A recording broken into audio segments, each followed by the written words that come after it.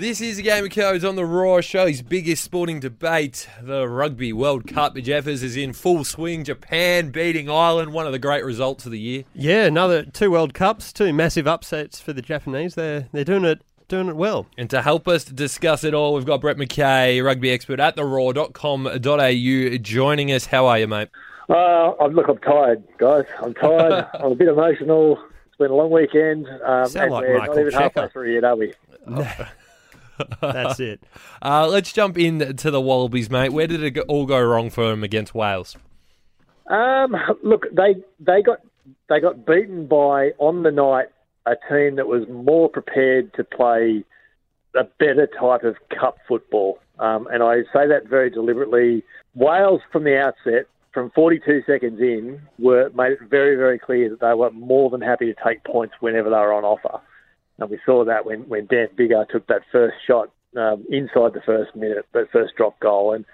And that should have been the sign for the Wallabies then that, all right, we're going to need to grind our way into this. We can't just play sideline to sideline rugby. This is going to be about, accumulation, about wearing them down. And then, if the fitness levels really are as superior as they are claiming, then running them down in the second half. And instead what they did was just try and play the wrong sort of football that allowed Wales to accumulate points, kick the penalties, make the most opportunities. And they are a good broken play side, Wales, as they showed. And, a few things didn't go the Wallabies' way, obviously, and we'll get into that. But they never let themselves get into the contest the way the contest was dictating that they needed to play. And that's where it got away from them in the first half. Yeah, that's it. And it's really concerning that 2 World Cup games in a row, the Wallabies have started appallingly. They weren't good in the first half against Fiji, but that didn't really matter. Fiji never had the fitness. They didn't have the set play skill to match the Wallabies in the second half. So they were always going to be able to run them down in that game. Wales, completely different prospect. Reigning Six Nations champions, know how to play tournament rugby really well, as Brett's just said.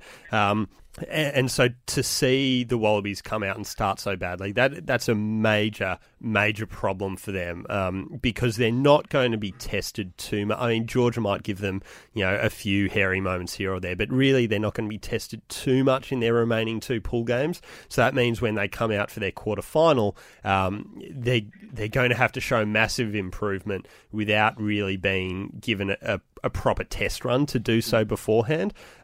One thing which also really sticks out for me is that Michael Checker made a couple of big selection calls during the week, brought in Bernard Foley, Will Genia into the starting side, both flopped. They had bad games. I mean, and Foley has copped probably more of the criticism.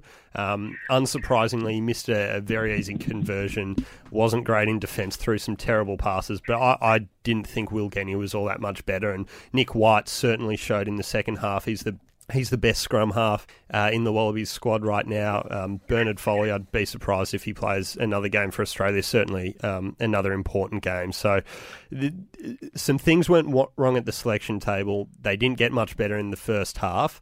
Although that being said, there were some promising signs in the second. And I've got a bit of sympathy for Foley there. Absolutely. Just jumping in there, because he was thrown in to do a job that he hasn't been asked to do all international season on the back of 50 minutes against Samoa 3 weeks ago. Yeah. And he was thrown into the biggest Wallabies game of the year and expected to steer the team around, and he played like he hadn't played with them for a month. Yeah. If Michael Checker wants to know first and foremost what went wrong on the field, it happened around the selection table before that. Absolutely. And much like what we said when breaking down the Fiji game, is that Christian Lealiifano and Nick White didn't play that well in the first half against Fiji. Will Genia and Bernard Foley didn't play that well in the first half against Wales. But some of that blame has to lie with the forwards as well, because they're not giving their playmakers, their halves, the platform to start the game well, which is such a significant handicap, especially against a side as good as the Welsh.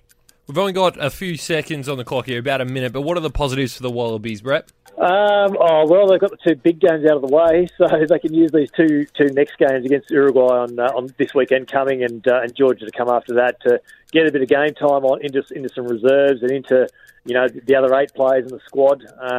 They can rest a few guys as well over the next few weeks, and look, fingers crossed for some results to go their way. But, there's not too many positives coming out of a display like that, but no major injuries is probably the big one. I'll throw one selection Checker got right. Dane Haylett-Petty, thought he was really good at fullback. Yeah, that's a good point. And I think he's shown he should start there for the rest of the tournament.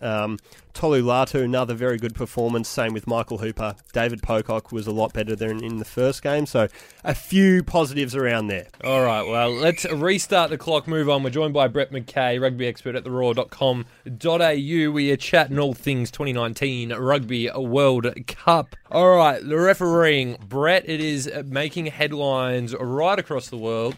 Is there an issue with the referees in this tournament? I don't think there's an issue with the referees per se, because they are, by definition, they are the best professional officiators of the game in the world. So we know that they can do the job. The issue is that World Rugby has put them in an incredibly unfortunate position by coming out so publicly and criticising them the way they did after the first week of performance. I do not understand what was achieved by doing that. I mean, surely if that is the firmly held belief that they're not meeting their benchmarks and they're not performing as to standard, then by all means hand that feedback to the referees directly. But don't do it publicly. Don't put them on notice like that, because straight away we all knew exactly what was going to happen.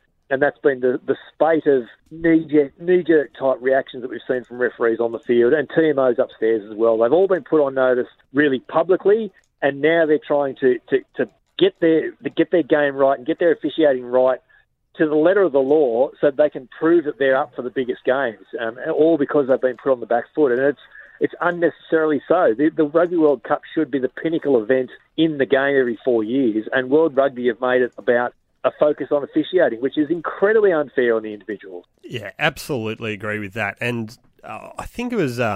I can't remember who was saying it, but after the Wales game, making the point that it may have been Michael Checker actually, saying that, referees were getting booed, and that's not what anyone wants to see. And because ultimately the fault doesn't lie with Romain Poit or Ben Skeen or anyone like that. It lies with World Rugby for sending out this absurd memo, as you say, Brett, basically just throwing their referees under the bus, which came on the back of a couple of missed calls in the opening weekend. I think there was one in the opening game of the tournament, a shoulder charge or a high hit, which Nigel Owens missed. We then had the Reece Hodge tackle, which the judicial panel decided should have been a red card, and of course that wasn't handed out on the field.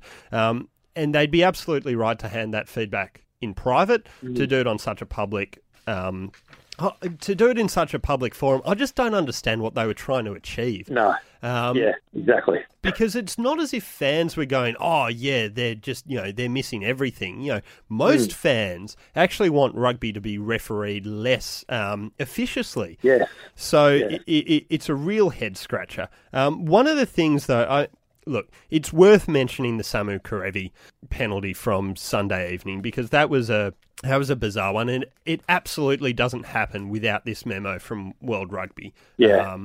But it's the kind of thing, you see that action happen so many times over the course of a rugby game. He's got both his hands wrapped around the ball.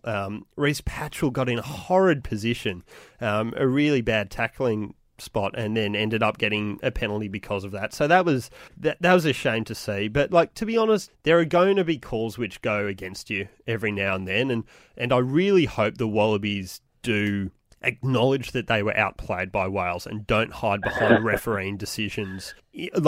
Put up whatever facade you want in press conferences and but internally they have to acknowledge that they were beaten by a better side. One thing I think they would be absolutely justified in feeling aggrieved about is that Piers Francis from England wasn't handed any kind of ban, whereas Reece Hodge was handed 3 weeks. I can't tell the difference between those two tackles. I'm glad you brought that up, Dan, because that was a tackle that wasn't yellow carded on the field, was cited for meeting the red card threshold. 1 minute. The defence inside that judicial hearing was that it was a dangerous tackle. Yeah, I admit that, but it was only yellow card dangerous.